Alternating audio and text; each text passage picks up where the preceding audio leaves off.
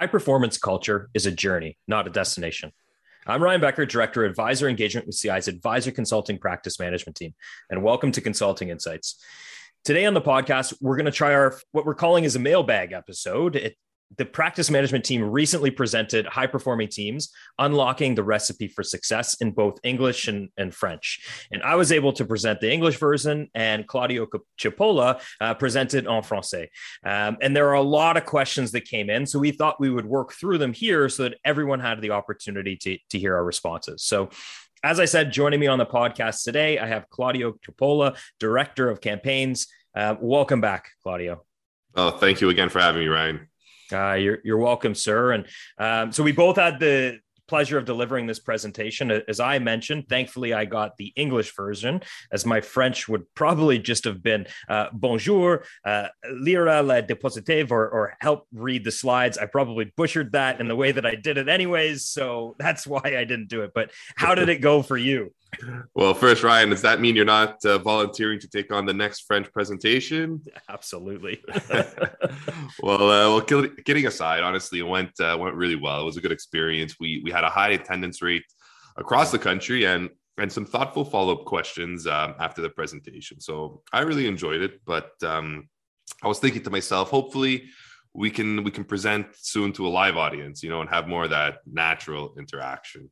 Yeah, for sure. And, I think that's one of the terrifying things of presenting to a screen. You don't have that anxiety of getting up on the stage that you would have live, but you have the anxiety when you close that laptop where you're like, I have no idea to read faces or see how that went. But as you mentioned, absolutely. We had some really good attendance, some good feedback from advisors, and we've seen more requests for the presentation coming in and filling up our calendars. So I'm going to chalk it up to a success. And since you are actually the brainchild and the one that created the presentation deck, before we get into the questions, why don't you just give everybody a brief summary of what the presentation was about, so those that weren't able to attend get a sense of what we were talking about? Sure. So the thought process around this presentation is that we wanted to give advisors a way to build, scale, and run their advisory team. And we know that advisors from really across the country view our presentation. So it's not always a one-size-fits-all solution. So that's why the best practices presented here were applicable to really all size advisory teams, looking to really accomplish really the same end goal. So as you touched on, building that high performance culture is a journey, and it's really not a destination. We use a lot of examples of successful advisory teams and how they got there. Yeah. And having said that, we still get a lot of follow-up questions, which we'll dive into some soon. But the one that often comes up is that I'm great at my job, but I've never managed an advisor team before. And that's okay. I want listeners to know that you're part of the majority, but the good news is that everyone starts one day. And that's why in this presentation, we give you the structure and the tools necessary to really help you lead an advisory team. Mm. So I know, Ryan, you have a lot of questions for us today, so I'll let you get started for us to start tackling them. But floor is yours.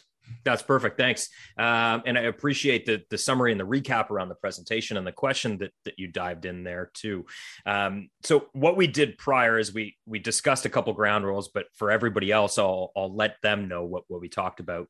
We took a number of the questions that have come in post the presentation. We just divided them, and we're just going to go back and forth between the two of us.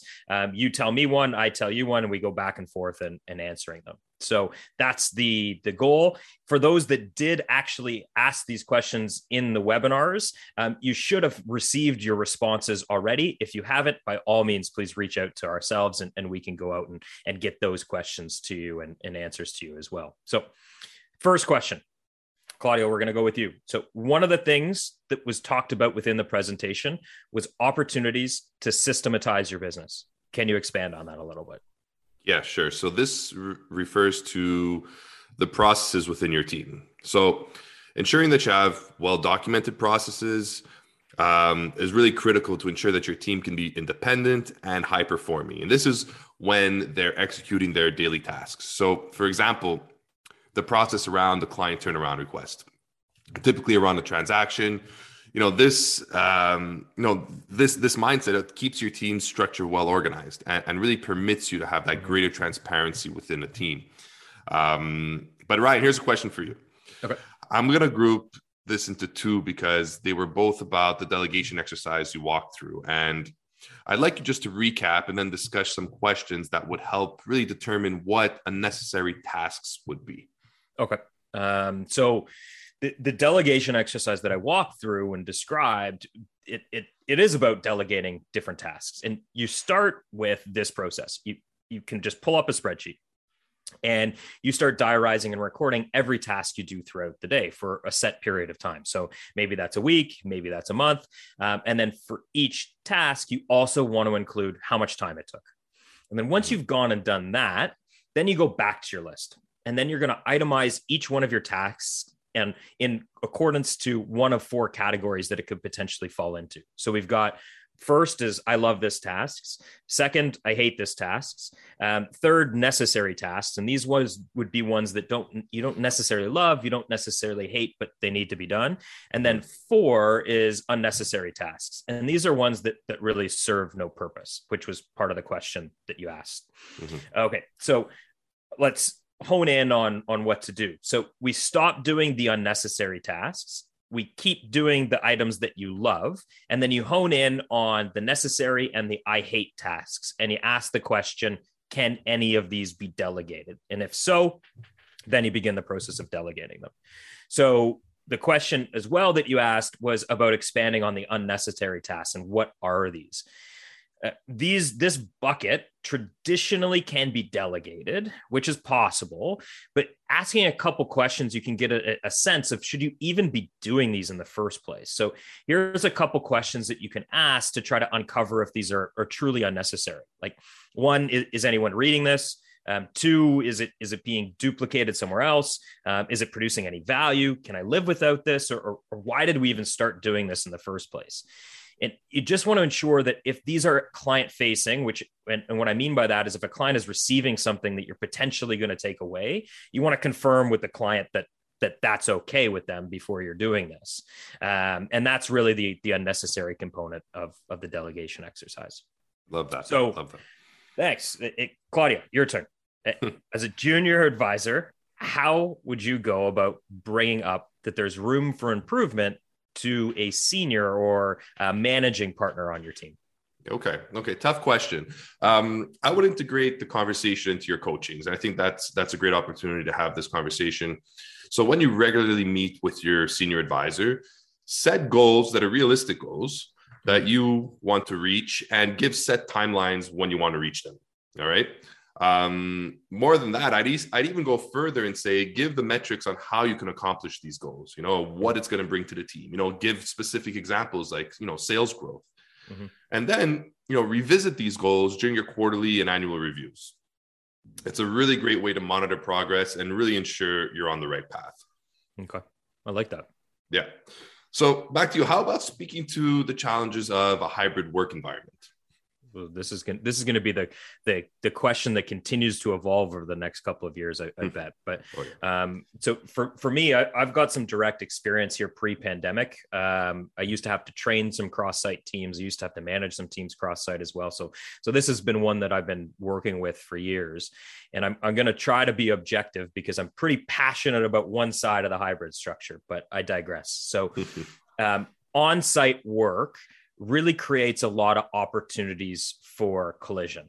And what I mean by this is when you're in close proximity with people that you unintentionally can create the opportunities for things to just come up and be arrived at. So what I mean by that is you're doing some work, you got a question, you can just pop up and you can ask a colleague because they're there, or they can even hear you struggling with something like over the cubicle or over the desk in your office and say, hey, like, do you need some help?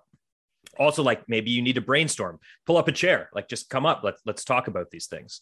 So that's a big benefit for on-site components. In the remote world, though, you do need to be intentional and look to create these opportunities for collision, as I'm kind of calling them here. So you really need to be aware of being intentional around your communication, your expectations, and then your communication of the remote or the hybrid aspect of that team. So a couple ideas is more frequent check-ins, making sure that you're aligned and having conversations with your team. Absolutely, you have to utilize technology. So virtual conferencing, making sure that if it's necessary that the cameras are on so that you can see people's body language, especially in like those one-on-ones, phone calls as well. Over communication if necessary, so that people really understand what you're talking about. Creating clear goals and objectives. And one of the often missed things about the hybrid or remote side is keeping it all business. So making sure that you create the opportunity and time to incorporate some of those personal aspects that come from the on-site aspect. And the last thing that I'll talk about here is around onboarding, because it is much easier in person, because you're there and you can walk through somebody with this content. However, having clearly documented processes that an individual can navigate is going to make it easier on-site or remote. So when onboarding a person, that side-by-side is traditionally a great method where you sit with someone and they see what you're doing.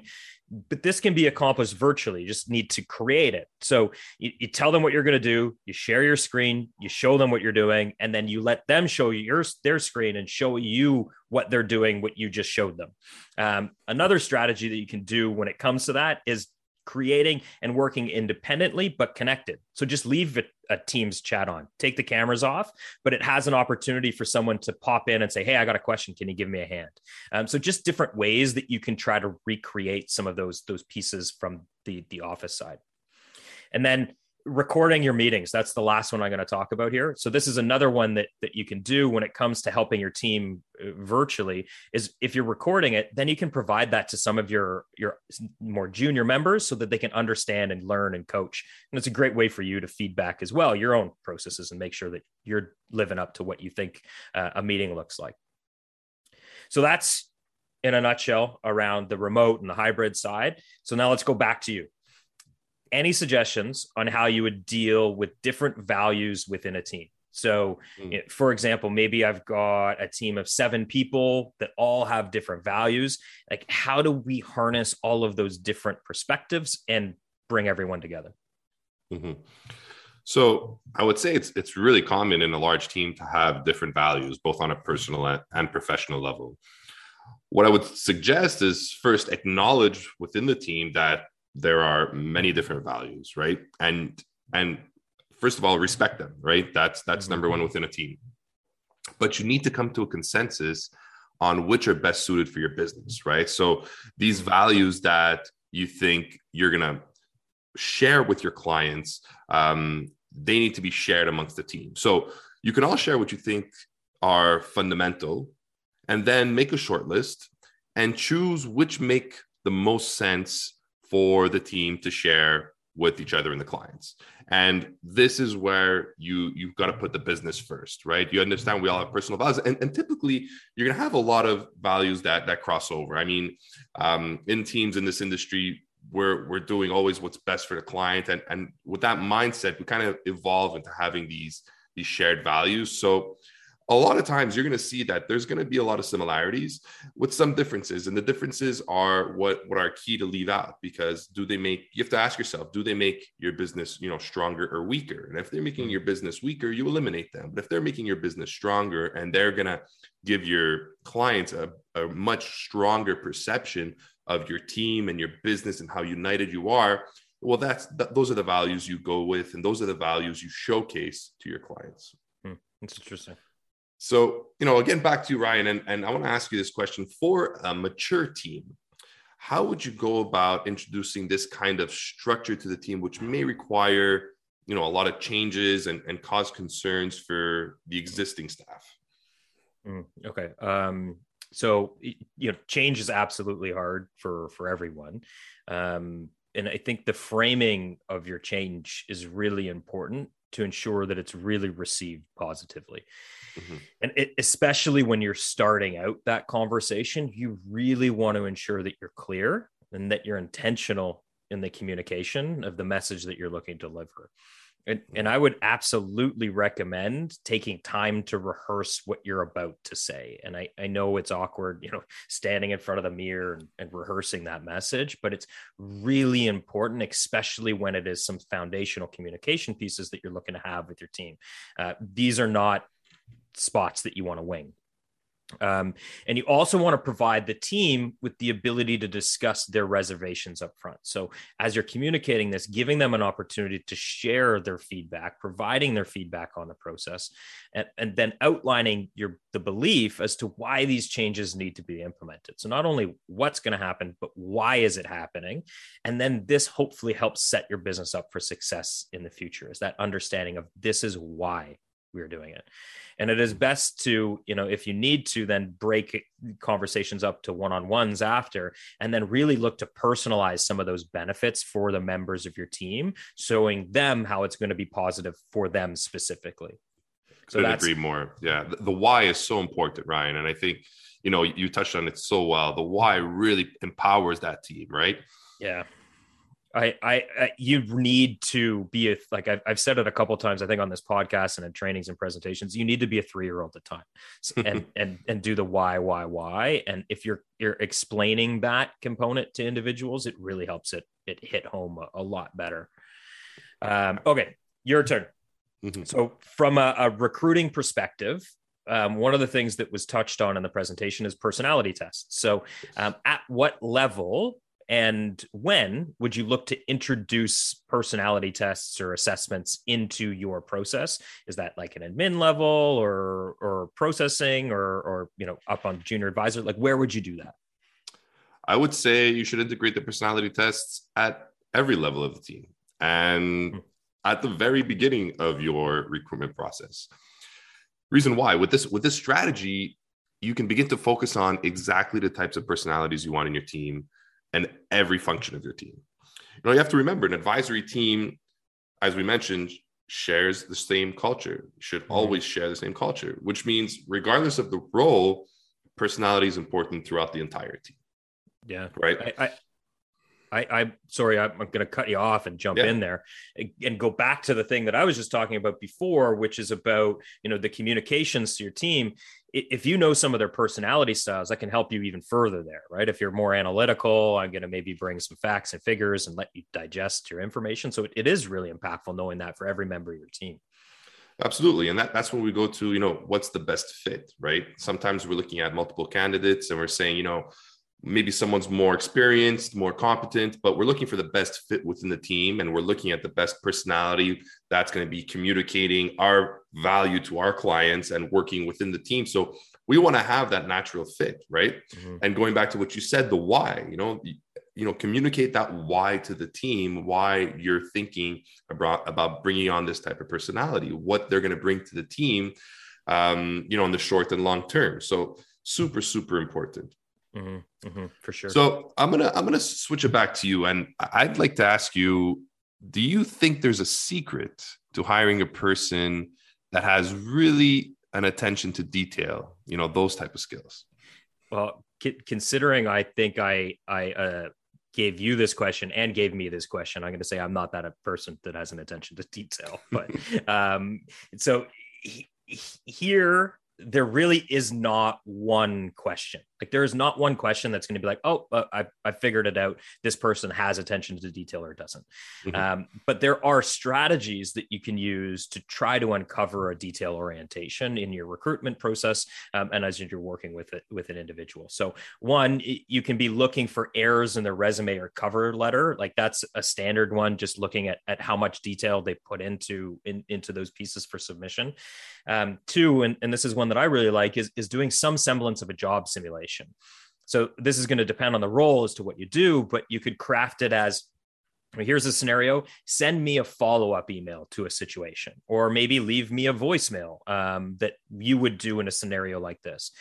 Or it could be filling out a form or conducting a presentation, just to name a few. So you can then get a sense of how they apply detail in some of these first steps. And you take careful notice of the detail work that they do there. Or mm-hmm. Three, the last one that I'll cover is just interview questions to try to uncover a detail orientation. So again, I said that there's not a one size fits all question that's going to just dive into this, but you can get a good sense. So you could ask questions like, how do you manage your workload?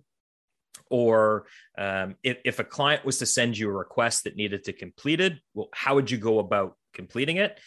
And here, what you're looking for is to see that they mentioned that they really understand what the ask is. And if they don't, that they're looking to clarify it. And the last question that I'll provide just as an example is if you had the choice to work on something that is focused on small details or focused on something that is big picture, what would you choose and why? And that can give you a sense as to, do they really like the details or do they not? And give you some insight as to, if this is a person that has that detail orientation. Great stuff. All right. So back to you. And this is a regular one that comes up. So how do I know when it's time for me to grow my team? This is the magic question, and Ryan, this one comes up. I don't know about you, but so often in my consults with advisors. Yeah. And I'll be honest, the answer I always give is before you are ready. And it's simple. It's taking a proactive approach. The last thing you want is to be overwhelmed with work, have, unhappy clients, and play catch up. If you integrate the best practices you've seen in this presentation and even some from this podcast and want to grow your advisory team, then begin your recruitment strategy right away. Narrow down really exactly what you're looking for and start a short list of candidates you think today would be a good fit. I would even go as further as saying, make sure you have your compensation model planned out. So when you're ready to make an offer, you can hire relatively quickly. So the goal through all this is really to be quick, efficient, and not to have any negative impact on your business, right? Yeah, I think that's huge. And I've hired a number of people over the course of my career, and the time that it takes to do this. So what you said around before you're ready, if you need to take all this time away from your business to go about this process, you might not have the resources to dedicate to it when you absolutely needed it yesterday. So I think it is crucial the way that you frame that around before you're ready, for sure.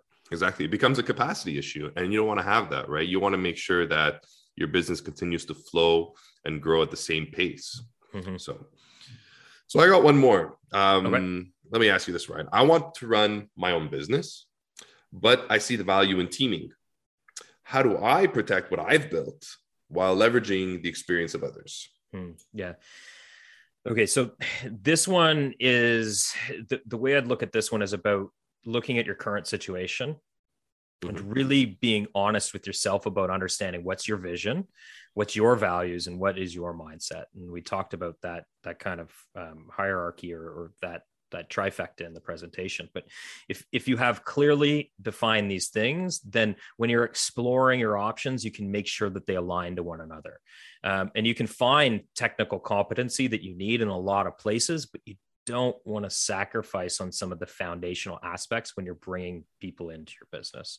And you know what? I think it's important to say that the team is going to look different than what you've built before, but that's an evolution and it's not necessarily a bad thing. And the other aspect around teaming is, especially, if your goal is around succession planning or building in some legacy, is if you're partnering with a younger advisor or bringing some new people into your business that are younger, that could potentially pick the ball up and run with it, then picking that right partnership actually preserves your legacy rather than removing it. And that's because they're going to learn some of those core components, the pieces that you have that are foundational, and they're going to keep that alive in the business for the next generation and generations beyond that. So, you know what, we work through a lot of these questions, I think, and I don't want to take too much more of our listeners or in your time, frankly, for that as well. But just as a reminder to the people that are on, the presentation that we delivered was called High Performing Teams, Unlocking the Recipe for Success. And it's one that I know we'll be presenting a lot going forward. I've seen it in my calendar popping up a lot more, but reach out to your CI sales team if you want to have this presentation delivered in your branch and for you or whatnot. And I think it's a great place to stop today. But before I do that, I absolutely want to give you the chance to provide any parting thoughts, Claudio. Anything you got to share with the listeners today? I appreciate it, Ryan. So, like you said, we're definitely going to continue presenting this across the country. So if you don't see one lined up in your branches, as Ryan said, please reach out to Book One. This is a super valuable presentation that I know will help you in your advisory teams. And a parting thought I'd like to share today on high performing teams is something that I'm actually going to steal from a podcast I listened to over the weekend. So it's from Tony Robbins. I was going to say, was it our podcast? That would have been beautiful. I listened to those plenty of times, but it's a different one from Tony Robbins. And he says, to truly become the best at your profession, only compete with yourself. And I find it interesting because what he's trying to say here is that consistently improve over time and focus only on what you're doing, not about the competition. And guess what? He took that quote from none other than Michael Jordan himself. Right? You gotta love a good MJ quote. I love that. Love it. I love those parting thoughts. And you know what? Well, I'm not going to get out quoted. So yeah, considering that Jordan is a star, or like absolutely a star, here's my contribution, and it is from John Wooden. He's a former UCLA Bruins coach of their men's basketball team. But this is the quote that I'll throw in: is the main ingredient of stardom is the rest of the team. And I think even Jordan might have been willing to agree to that one every once in a while. Absolutely. But Claudio, thanks for joining me on the podcast today. I really appreciate you spending the time with us. Always a pleasure, Ryan. Thank you again for having me. And thanks for everyone else for listening. If you liked what you heard, please subscribe to our channel, Consulting Insights, on your platform of choice. It is where you can find CI Advisor Consulting's podcasts such as this one, and you'll hear topics that highlight practice management from our side of the advisor consulting team, as well as amazing tax, estate, and financial planning insights from the other side of CI Advisor Consulting, the members of TREP, the tax, retirement, and estate planning team. Thanks again, everyone, for listening. And please remember to tune in on the next episode when we'll be back discussing thoughts and insights for when you're working on your business rather than just in it. This podcast is provided as a general source of information and should not be considered personal, legal, accounting, tax, or investment advice, or construed as an endorsement or recommendation of any entity or security discussed. Investors should seek the advice of professionals prior to implementing any changes to their investment. This podcast is provided as a general source of information and should not be considered personal, legal, accounting, tax, or investment advice, or construed as an endorsement or recommendation of any entity or security discussed. Investors should seek the advice of professionals prior to implementing any changes to their investment.